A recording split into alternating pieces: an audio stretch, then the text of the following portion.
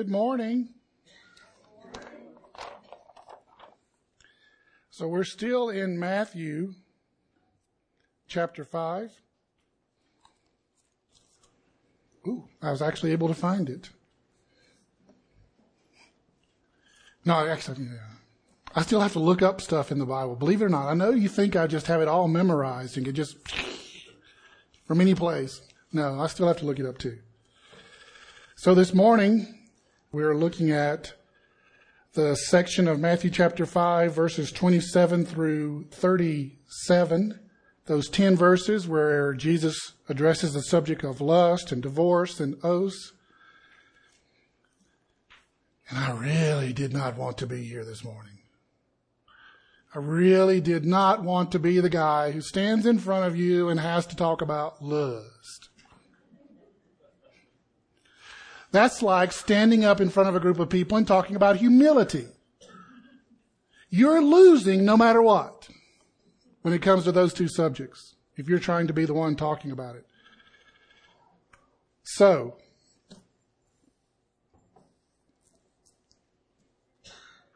I mean, yes, how do you stand here and not be a hypocrite talking about this subject? I have no idea. Other than just to tell you right up front, I'm a hypocrite when it comes to talking about this subject.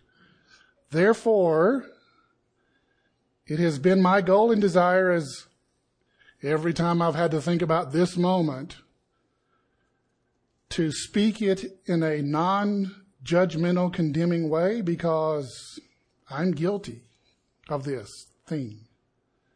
But not just on the subject of lust, but also recognizing that there's several people in this room who've had to deal with the unpleasantness of divorce, that in that same passage, in the same moment when I get to talking about that I'm not speaking it in a condemning and judgmental way, but in one like what I believe our Savior was trying to speak to in these passages and the other places. He talks about it in the New Testament with the hope that, yes, this was not the way things were supposed to be, but there's still hope for it to be better than what it is. And then when we get to oaths, just recognizing that, I mean, the really short answer to that paragraph on oath is just do what you say you're going to do. Really, seriously, I could just say that and be done with it. But I won't, because I've already decided what I'm going to say about it. Go, you guys are supposed to laugh at that one. I need more of you laughing out loud at my jokes. And if you can't tell the difference between me being serious and when it's a joke, just laugh anyway.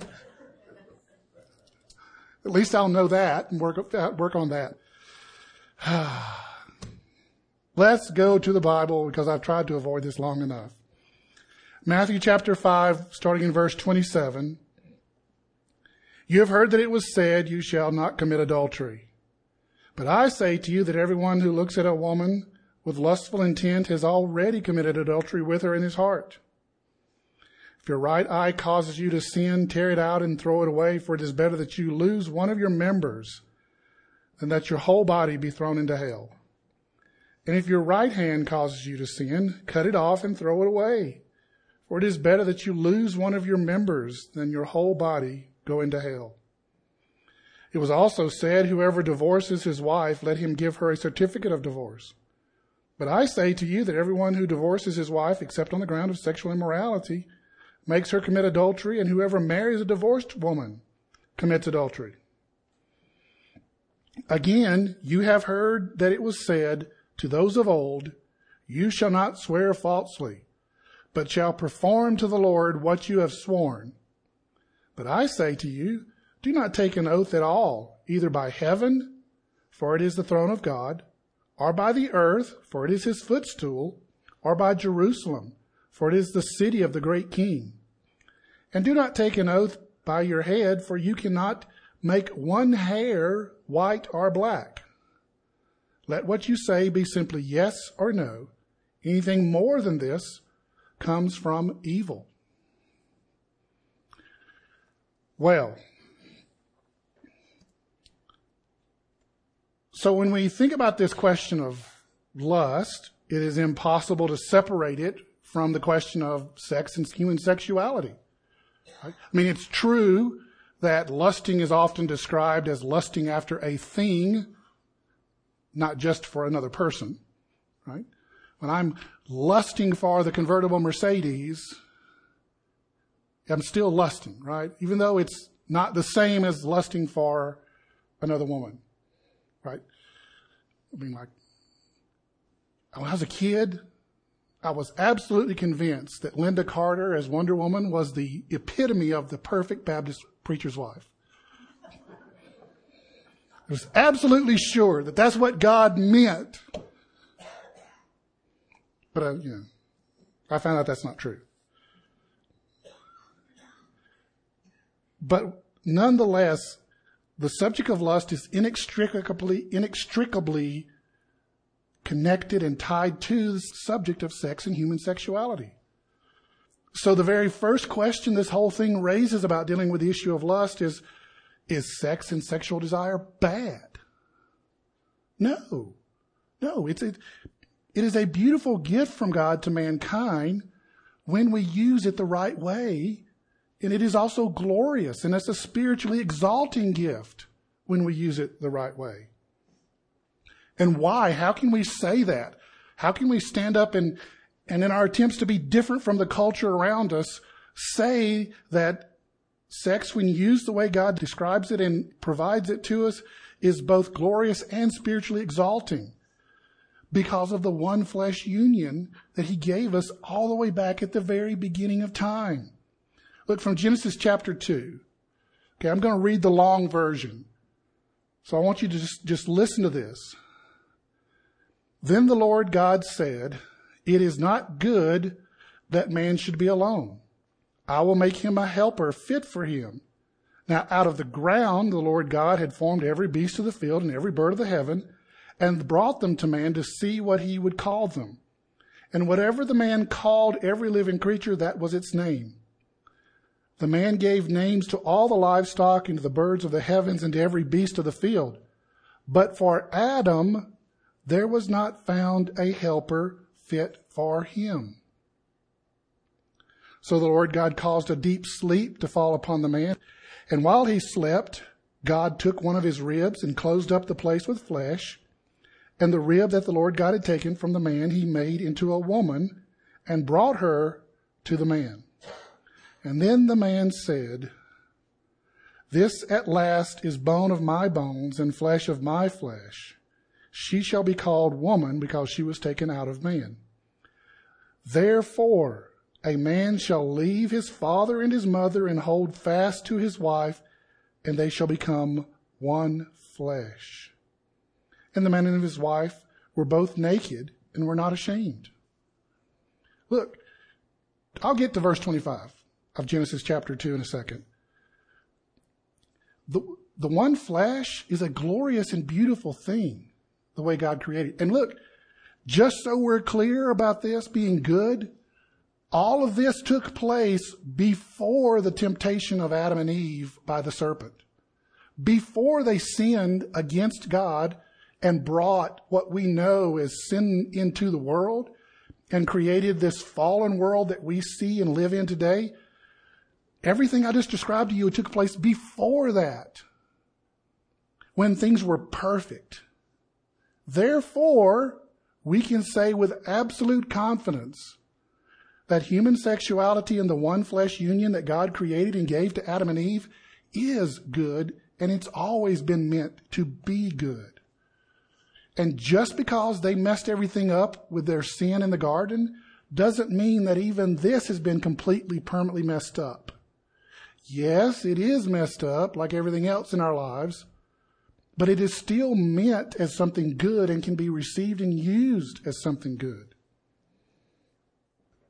I can't get away from verse 20 in Genesis chapter 2.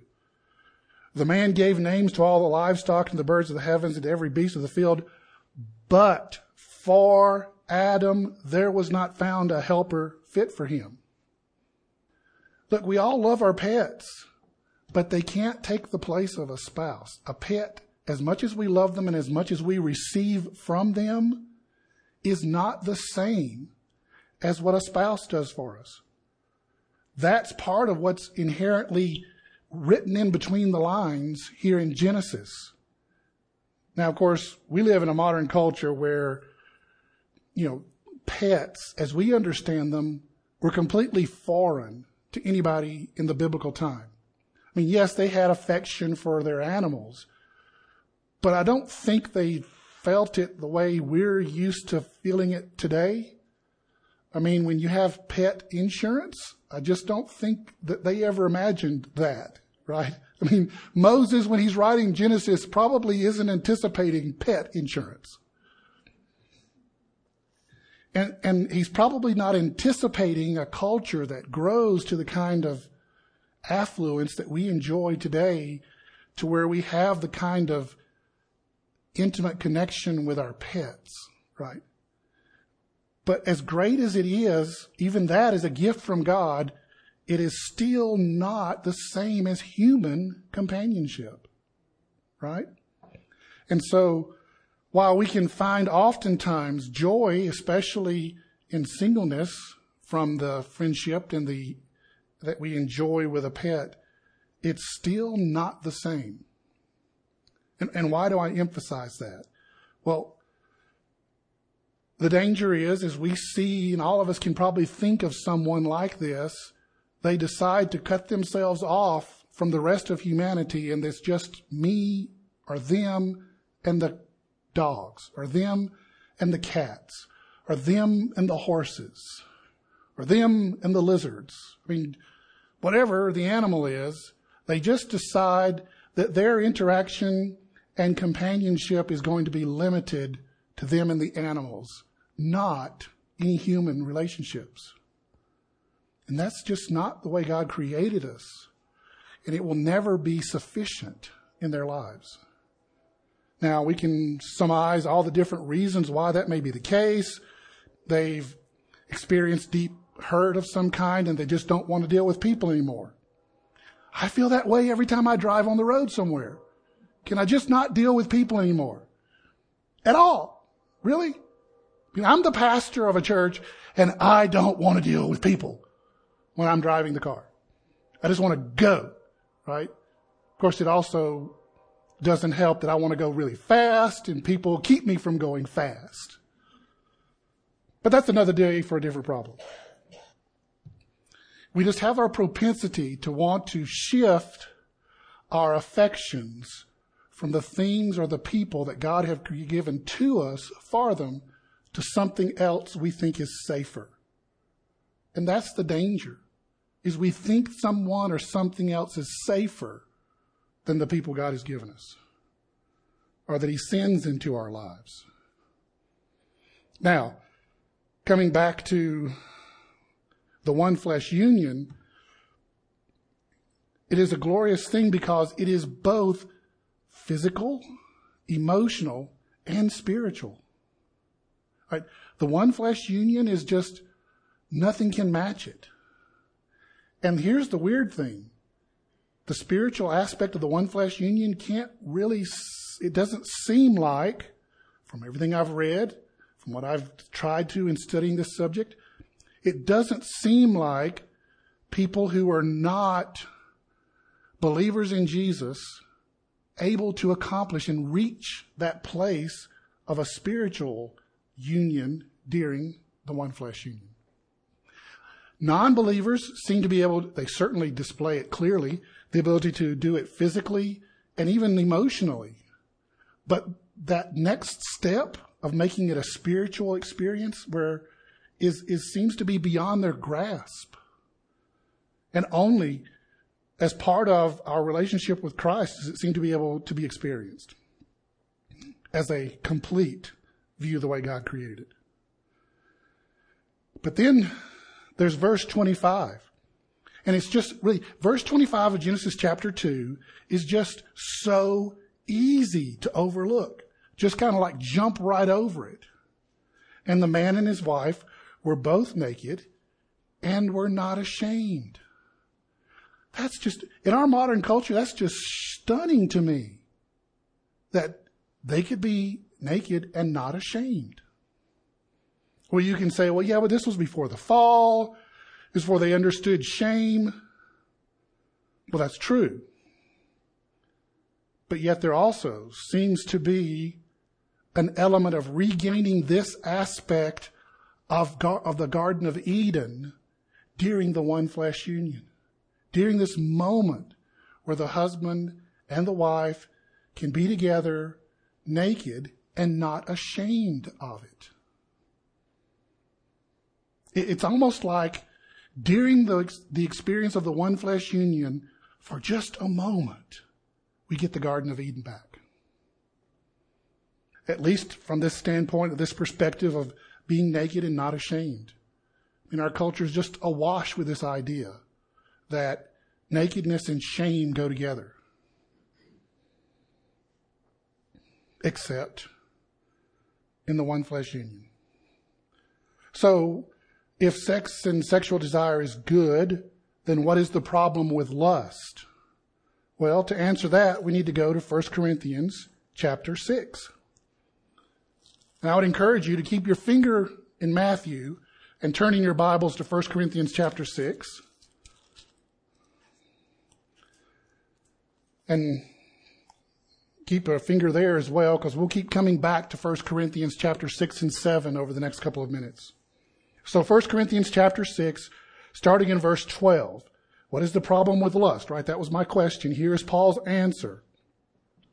All things are lawful for me, but not all things are helpful.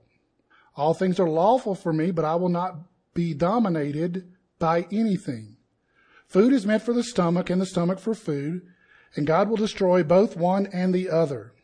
The body is not meant for sexual immorality, but for the Lord, and the Lord for the body.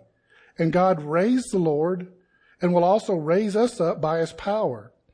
Do you not know that your bodies are members of Christ? Shall I then take the members of Christ and make them members of a prostitute? Never. Or do you not know that he who is joined to a prostitute becomes one body with her? For it is written, the two will become one flesh. But he who is joined to the Lord becomes one with the Spirit.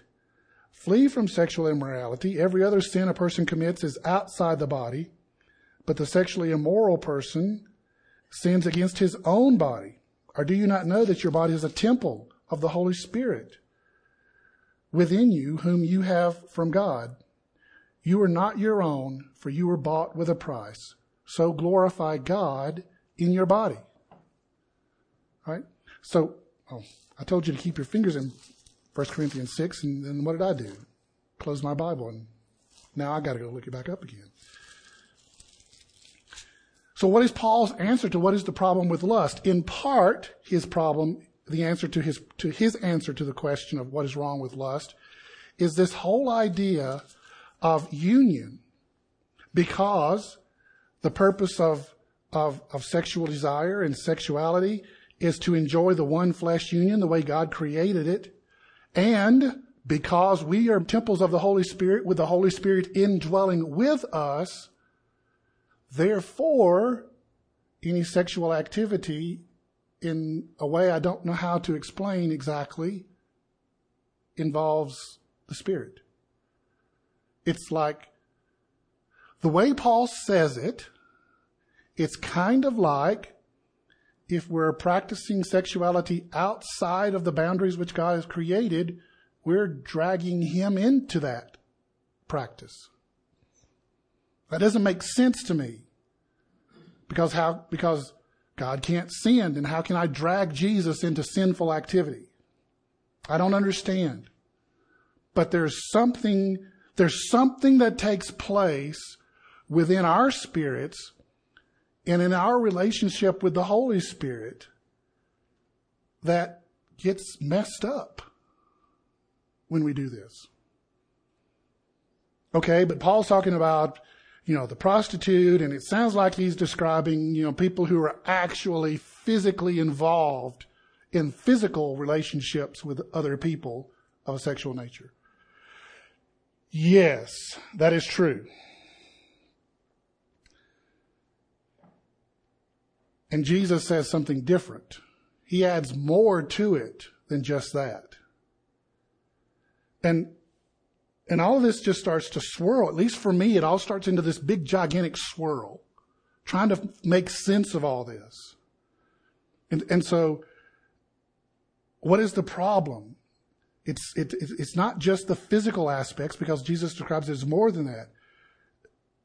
The core of lust, though, the core of the problem seems to be that any other wrong action described, just as in any other wrong action described by Jesus on the Sermon on the Mount, the core problem seems to be self-centeredness and selfishness. It is an attitude that is the antithesis of what he shows us and tells us in the Beatitudes. It is also just a discontent with what God has given us. So, okay, we understand kind of the problem with lust is self-centeredness and a discontent with what God has given us. And that by going there means we're doing the antithesis of what's described in the Beatitudes. So what is the correct practice for the Christian? For us as believers, what is the right way to exercise and practice the gift of sexuality? Well, Paul once again gives us great guidance here in chapter 7 of 1 Corinthians, verses 1 through 5. Now, concerning the matter about which you wrote, it is good for a man not to have sexual relations with a woman. But because of the temptation to sexual immorality, each man should have his own wife and each woman her own husband. Right? Notice that Paul doesn't just make this about the guys. He makes this about guys and gals in this passage. The husband should give to his wife her conjugal rights, and likewise the wife to her husband. For the wife does not have authority over her own body, but the husband does, and likewise the husband does not have authority over his own body, but the wife does. Do not deprive one another, except perhaps for agreement for a limited time, that you may devote yourselves to prayer, but then come together again, so that, purpose clause, so that Satan may not tempt you because of your lack of self-control. And look, Paul is writing to the Corinthians. This is the church in Corinth. I mean, Corinth would make most of Las Vegas blush and be embarrassed. We're not talking about just kind of your average run-of-the-mill sexual frivolity. I mean, they were way out there, and it was everywhere. There was no escaping it when you're in Corinth. I mean, look, when you're walking down the street in Corinth, and every other temple, and there were lots of them, to false gods, has temple prostitutes, it's kind of hard not to see it, right? And you've spent the majority of your life thinking that's normal and it's okay. It's normal that it exists, and it's okay that people do that. It's also normal that I participate in it. If that's been your life for the majority of your adult life, and then you come along and you have the experience of hearing about the gospel for the first time and coming to faith in Christ, and okay, so I got to live differently is what you're saying, Paul. And okay, but I've always lived this way in how I practice my sexuality, and you're telling me I got to change and do something different. Okay, that's not going to be easy. I think it's going to be easy, right? I mean, hey, I'm a grown adult man, I can control myself, or I'm a grown adult woman and I can control myself. Except we all learn very rapidly and very quickly that bad habits are not easily broken. And yet, that's exactly what Paul is saying to them. And so my point here is the struggles we experience today in our culture and society are not worse than what the Corinthian Christians had to struggle with. And if Paul could say it to them and expect them to do it, he can say it to us and expect us to do it. But like with everything, Paul brings us back to the presence of the Holy Spirit. I don't need to just kind of dig in with both fingernails into the piece of wood here and just white knuckle it all the way through. No, that is a guaranteed recipe for disaster. When we try to white knuckle it through our struggles, it is guaranteed that we are going to not succeed doing it that way. What will succeed is allowing the Spirit to transform us from the inside out. But that usually takes time. And so mistakes will be made.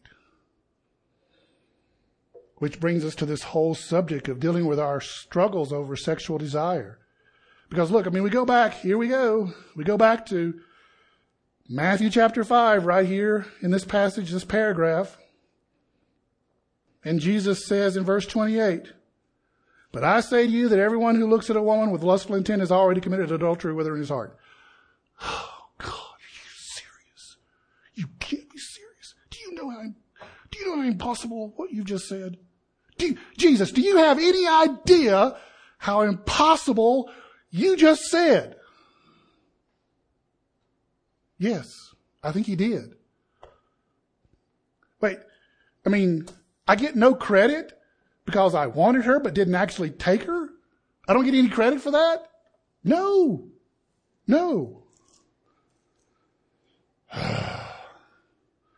This is too hard. You ask too much. You ask too much. Yes, we are. On my best days, I'm lucky to make it 15 seconds.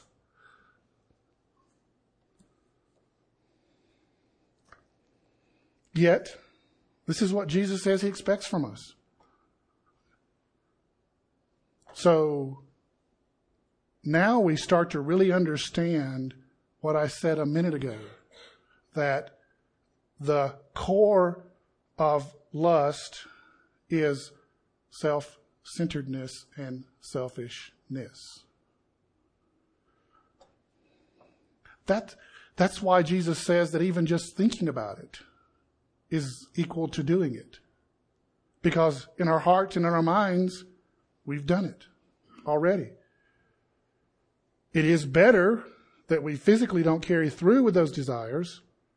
There certainly are much greater consequences in our lives and in our relationships when we carry through physically and carry out those desires. But that selfishness that's driving it is the problem. And look, Jesus was operating in a culture in which, the Pharisees were great at finding exceptions when they wanted them. Right? And this is no exception. They had come up with all these rules that defined sexual activity.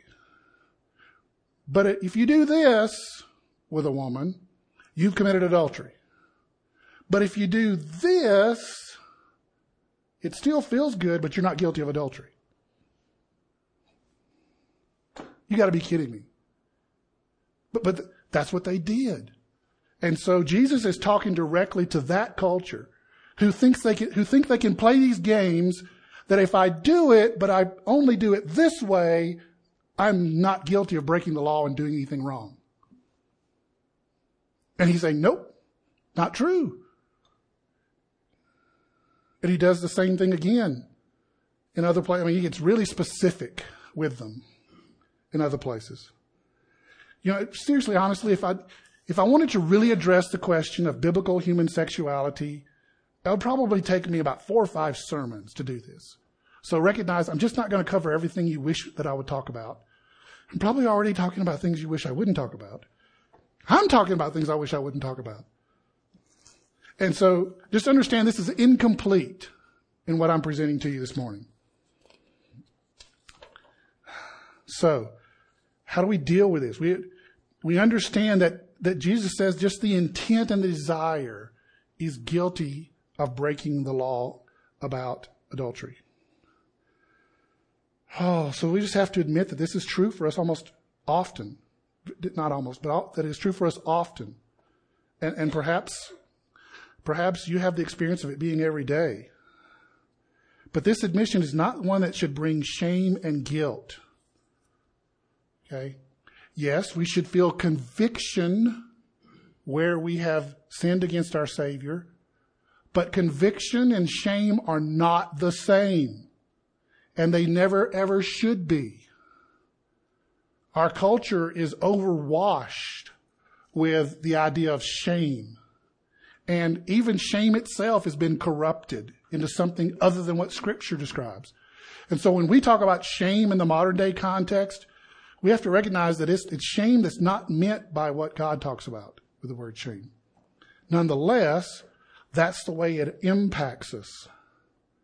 So it should not bring the admission that we have to struggle with this reality and our own sinful desires.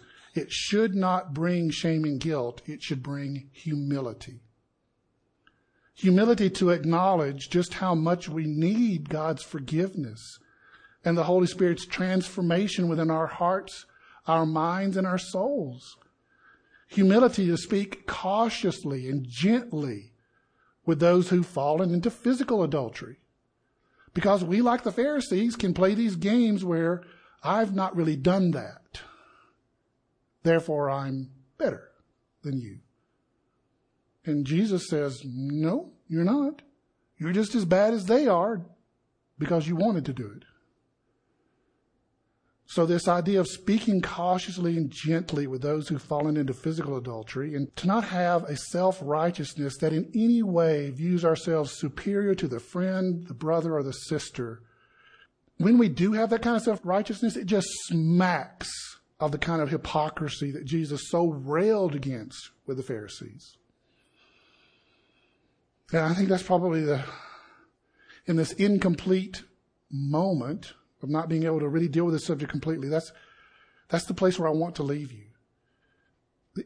Our acknowledgement that our own sinful desires are equal to actually committing the physical act itself brings us to a place where we should have humility and not carry any kind of sense of self-righteousness against those when talking to those who've fallen into physical adultery. Now, the divorce, right? You think, I'm through the difficulty of talking about lust, so now it's cruise and easy sailing here the rest of the sermon. No. It's like, really, I don't want to talk about this either. I've not been divorced, ever. I've wanted to be at times.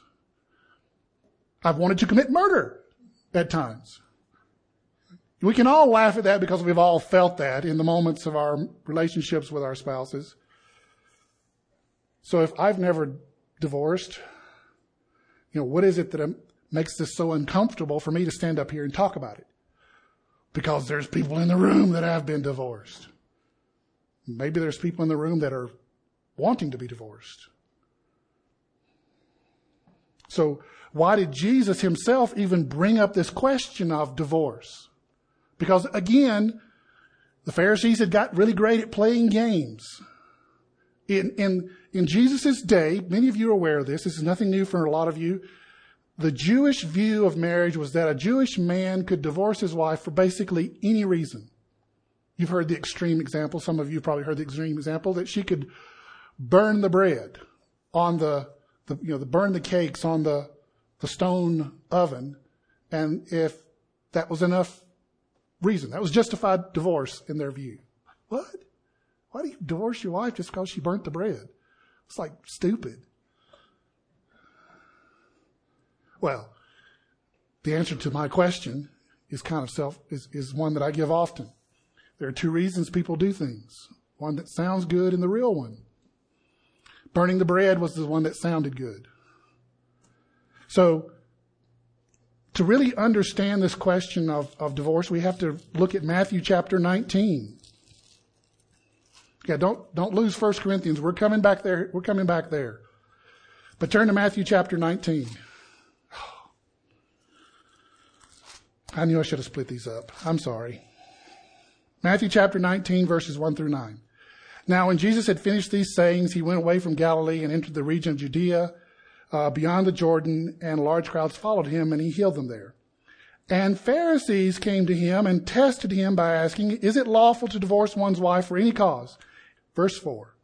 He answered, have you not read that he who created them from the beginning made them male and female, and said, therefore a man shall leave his father and mother and hold fast to his wife, and the two shall become one flesh. So they are no longer two, but one flesh. What therefore God has joined together, let not man separate. And they said to him, well, why then did Moses command one to give a certificate of divorce and send her away? You can hear the indignation in their voice, this sentence. Well, Jesus, if you're so smart, why did Moses give the command for a certificate of divorce? And Jesus replies to them, because of your hardness of heart, Moses allowed you to divorce your wives. But from the beginning, it was not so. And I say to you, whoever divorces his wife except for sexual immorality and marries another commits adultery. Oh, man. Really? Really?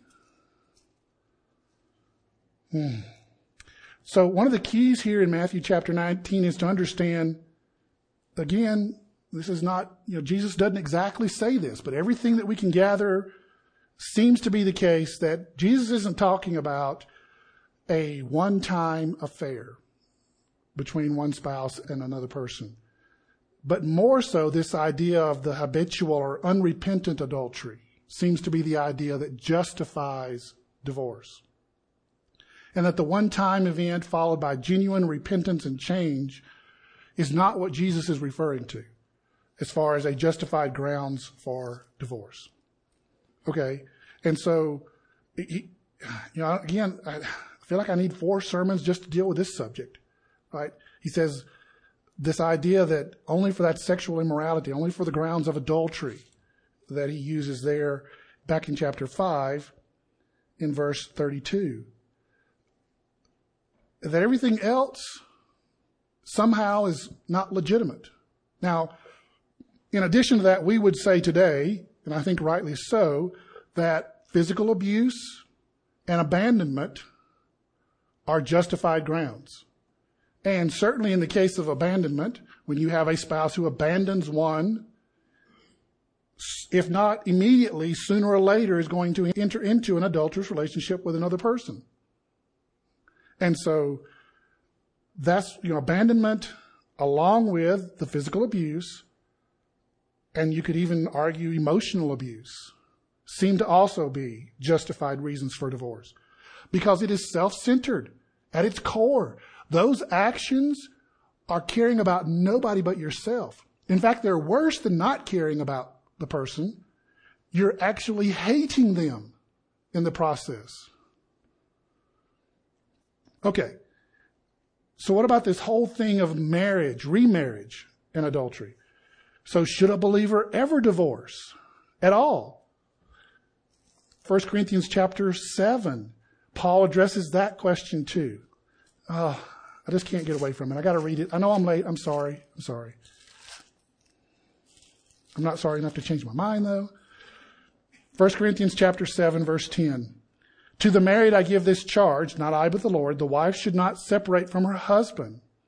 But if she does, she should remain unmarried or else be reconciled to her husband, and the husband should not divorce his wife. To the rest I say that if any brother has a wife who is an unbeliever, and she consents to live with him, he should not divorce her. If any woman has a husband who is an unbeliever, and he consents to live with her, she should not divorce him. For the unbelieving husband is made holy because of his wife, and the unbelieving wife is made holy because of her husband. Otherwise your children would be unclean, but as it is written, they are holy. But if the unbelieving partner separates, let it be so. In such cases, the brother or sister is not enslaved. God has called you to peace. For how do you know, wife, whether you will save your husband, or how do you know, husband, whether you will save your wife? So even in the case of a person who is married to an unbeliever, whether they marry that person knowing they're an unbeliever, or that person comes to faith after the marriage begins, but their spouse still doesn't trust in Christ, Paul says, yeah, sorry. Unmarried, unbelieving spouse isn't a good reason to justify a divorce. In fact, he says, suck it up, buttercup. Maybe this is the hard path God's chosen for you to bring your spouse to faith in Christ. But if this unbelieving spouse walks away and abandons you, Okay, fine. They did that. And the abandonment justifies the divorce. All right, so, okay, we found some situations. We kind of understand where it is and isn't allowed. But does this mean that a divorced person cannot remarry? Right? If you're a believer and your spouse divorces you and you've wanted them not to do this, but they do it anyway, are you stuck in singleness for the rest of your life? Again, Paul helps us in 1 Corinthians chapter 7. Going back to verses 8 and 9, to the unmarried and the widows I say that it is good for them to remain single as I am, but if they cannot exercise self-control, they should marry. For it is better to marry than to burn with passion. Remember, he's talking to the people in Corinth, the ones who would make Las Vegas blush and turn their eyes, right? So it's a sexually supercharged culture. And he's saying it's better if you don't marry, but if you need to, I would rather see you married than participate in sexual immorality and practices that are not what the believer is supposed to do. So what does that mean for the divorced person, right? Paul says widows and singles. All right? So logically, it doesn't make any sense that the only way you can be called a theological widow is if your spouse dies. Obviously, that's clearly the main idea behind a widow or widower, but there's a practical widowness to divorce. And so it makes sense that this passage, that when the divorce has been justified biblically by sexual immorality, which is always the end result of abandonment, right? Always, never fails. You can talk to anybody who has a spouse that left them and initiated the divorce, and guaranteed, it may take 6 months, it may take a year, but that person who wanted to be out of the marriage is into a relationship with somebody else. So then the person is free to remarry. Does it mean that if a divorced person who do remarry, are they adulterers? Right? So like you're a natural widow and you meet a person later who's divorced and you decide to marry that guy, are you guilty of adultery because he was divorced? Because that's what Jesus said, that if you marry a divorced person, you're guilty of adultery. We come back to the same place where we were a minute ago. Was this before conversion? Did the divorce happen before either one of them knew Jesus as their Savior? That changes everything. Has the possibility of reconciliation been settled? There's no chance these two are going to ever reconcile. And is there clear adultery by the divorced person? Meaning they've already entered into another relationship with someone else, or maybe they've even remarried someone else. All of those point to an answer that if the believer who did not want the divorce has been operating faithfully and honestly before the Lord, and the person that left them has clearly crossed these lines I've been laying out, I just don't see how marrying someone like that is adultery. Now, granted, Jesus didn't give us these clear, absolute definitions. But he never gives us clear, absolute definitions most of the time. He gives us these principles, right? We want the rule. Lord Jesus, give me the rule I need to follow here so that I can marry this person. Not going to happen. You're going to get, here's the principle that I want you to understand. Well, what about this situation? I don't know. What does the Bible say? What do the people who know the Bible and who have spiritual maturity, what do they say? That's what we get stuck with. I shouldn't use that word. Okay, I'm sorry. Sorry, Jesus. I shouldn't have said what we get stuck with. That's where he chooses to leave us. Because guess what? If I don't have a rule I can follow, I got to actually talk to God about this. But if I have a rule, I don't need to ask God nothing. Look, it says right here, you said right here that if she did this, I could divorce her. I don't need to talk to you about it.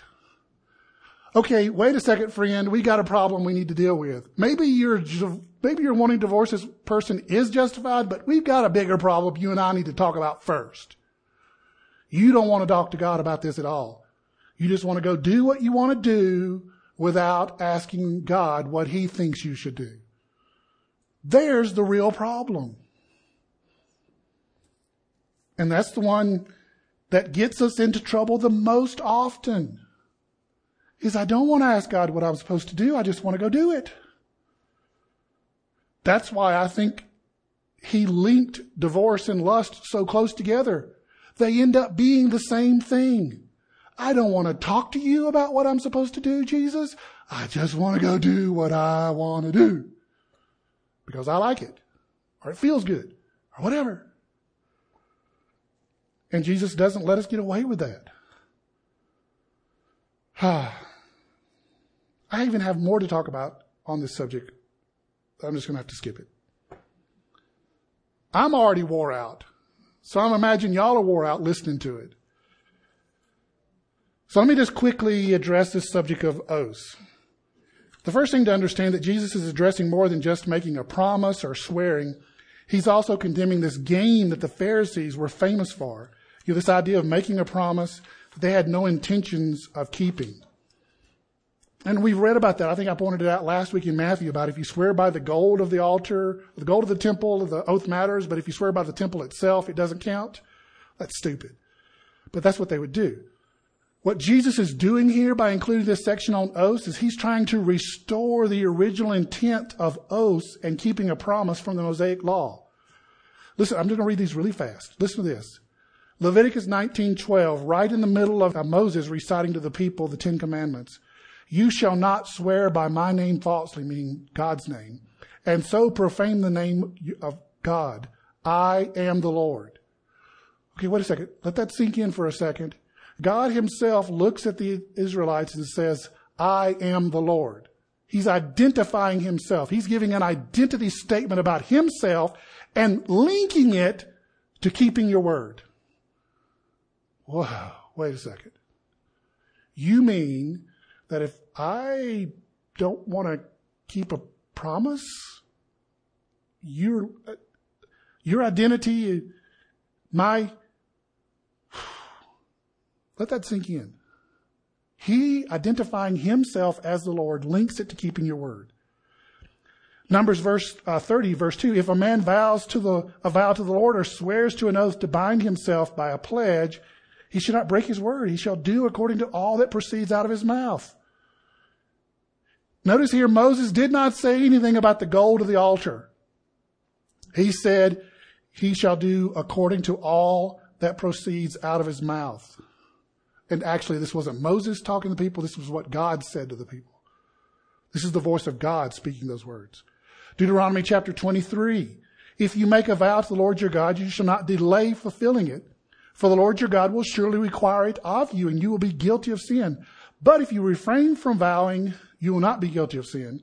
You shall be careful to do what has passed your lips, for you have voluntarily vowed to the Lord your God what you have promised with your mouth. That seems like pretty clear language to me. I really struggle with understanding how the Pharisees could stand up and say, if you make a promise, an oath by the temple, it doesn't count. It's like, I'm holding my finger behind my back. But if you swear by the gold of the temple, well, then, buddy, you got to keep that promise. What? How do you get that from Deuteronomy 23? How do you get that? Because they don't want to talk to God. They want to do what they want to do. They want to play their games. They can do what they want to do, and it's okay. So that's the game they want to play. That's what they want to do. What are we to do? Just keep your word. That's it. Just do what you say you're going to do, or don't do what you say you're not going to do. Just keep your word. That's the point. That's all there is to it. Seriously, the entire theological understanding of this entire paragraph on oaths is keep your word. That's all you need to know. Everything else is just gravy that I've tried to explain to you. Okay. I even got through the end of it. But it still feels undone, doesn't it? Because these subjects of divorce and lust can't be dealt with in 20 minutes, 30 minutes. They take a lifetime to deal with. We have to deal with the real desires of our hearts, not just what we physically do with our hands. And so they'll always feel unfinished. And what are we to do? Well, we have to do the same thing we've done with all the previous things we've studied in the Sermon on the Mount and all the things we're going to do in the future studying the Sermon on the Mount. We have to acknowledge with humility our fallen state and our desire to play games with ourselves and the people around us, and admit humbly that we want to do what we want to do. And then talk to Jesus about it. So if you're struggling with some of these desires, you need to talk to Jesus. Yes, you can talk to me or your other close friends who are mature believers, but we're like second, third choice of who you want to talk to. First person you want to talk to is Jesus. Let the Spirit witness to you the truth you need to hear, even if it's the truth you don't want to hear. Because when I'm selfish and self-centered, I don't want to hear no truth that Jesus got to tell me. I just want to hear, yes, go ahead and do it. That's what I want to hear.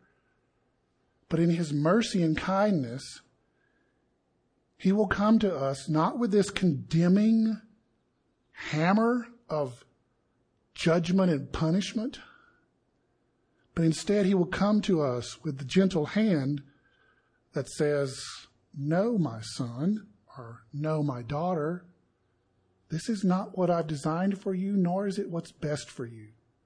Trust me and come back this way with me. And in that moment, we've got a hard decision to make. And so at every moment, every day, I have to ask myself, am I willing to take His hand and go back with Him? Or am I just going to do it my way? Start playing Elvis wide open as loud as I can. I did it my way. Understand that our Savior wants you to come back with Him, and He's coming to you gentle and meek and mild, because that's what the Beatitudes call us to, because that's what He's called to. In these struggles, the meek and merciful Savior comes to us, offering us hope and a way out of our desires and real change. So it is in that hope that we're going to pray for and ask Him for. Lord, thank You that on our worst days, You are still merciful and kind to us, and that You come to us meek and mild, offering us a way home with You, and can transform us into people who hunger for thirst and righteousness instead of selfish, self-centered self-satisfaction. And Lord, I ask that You do that for all of us, every single one of us.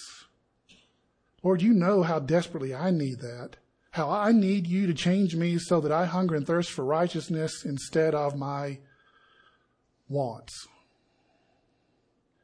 But I also pray, Jesus, You would help me to see that the things I'm wanting are because I don't trust what You've given me.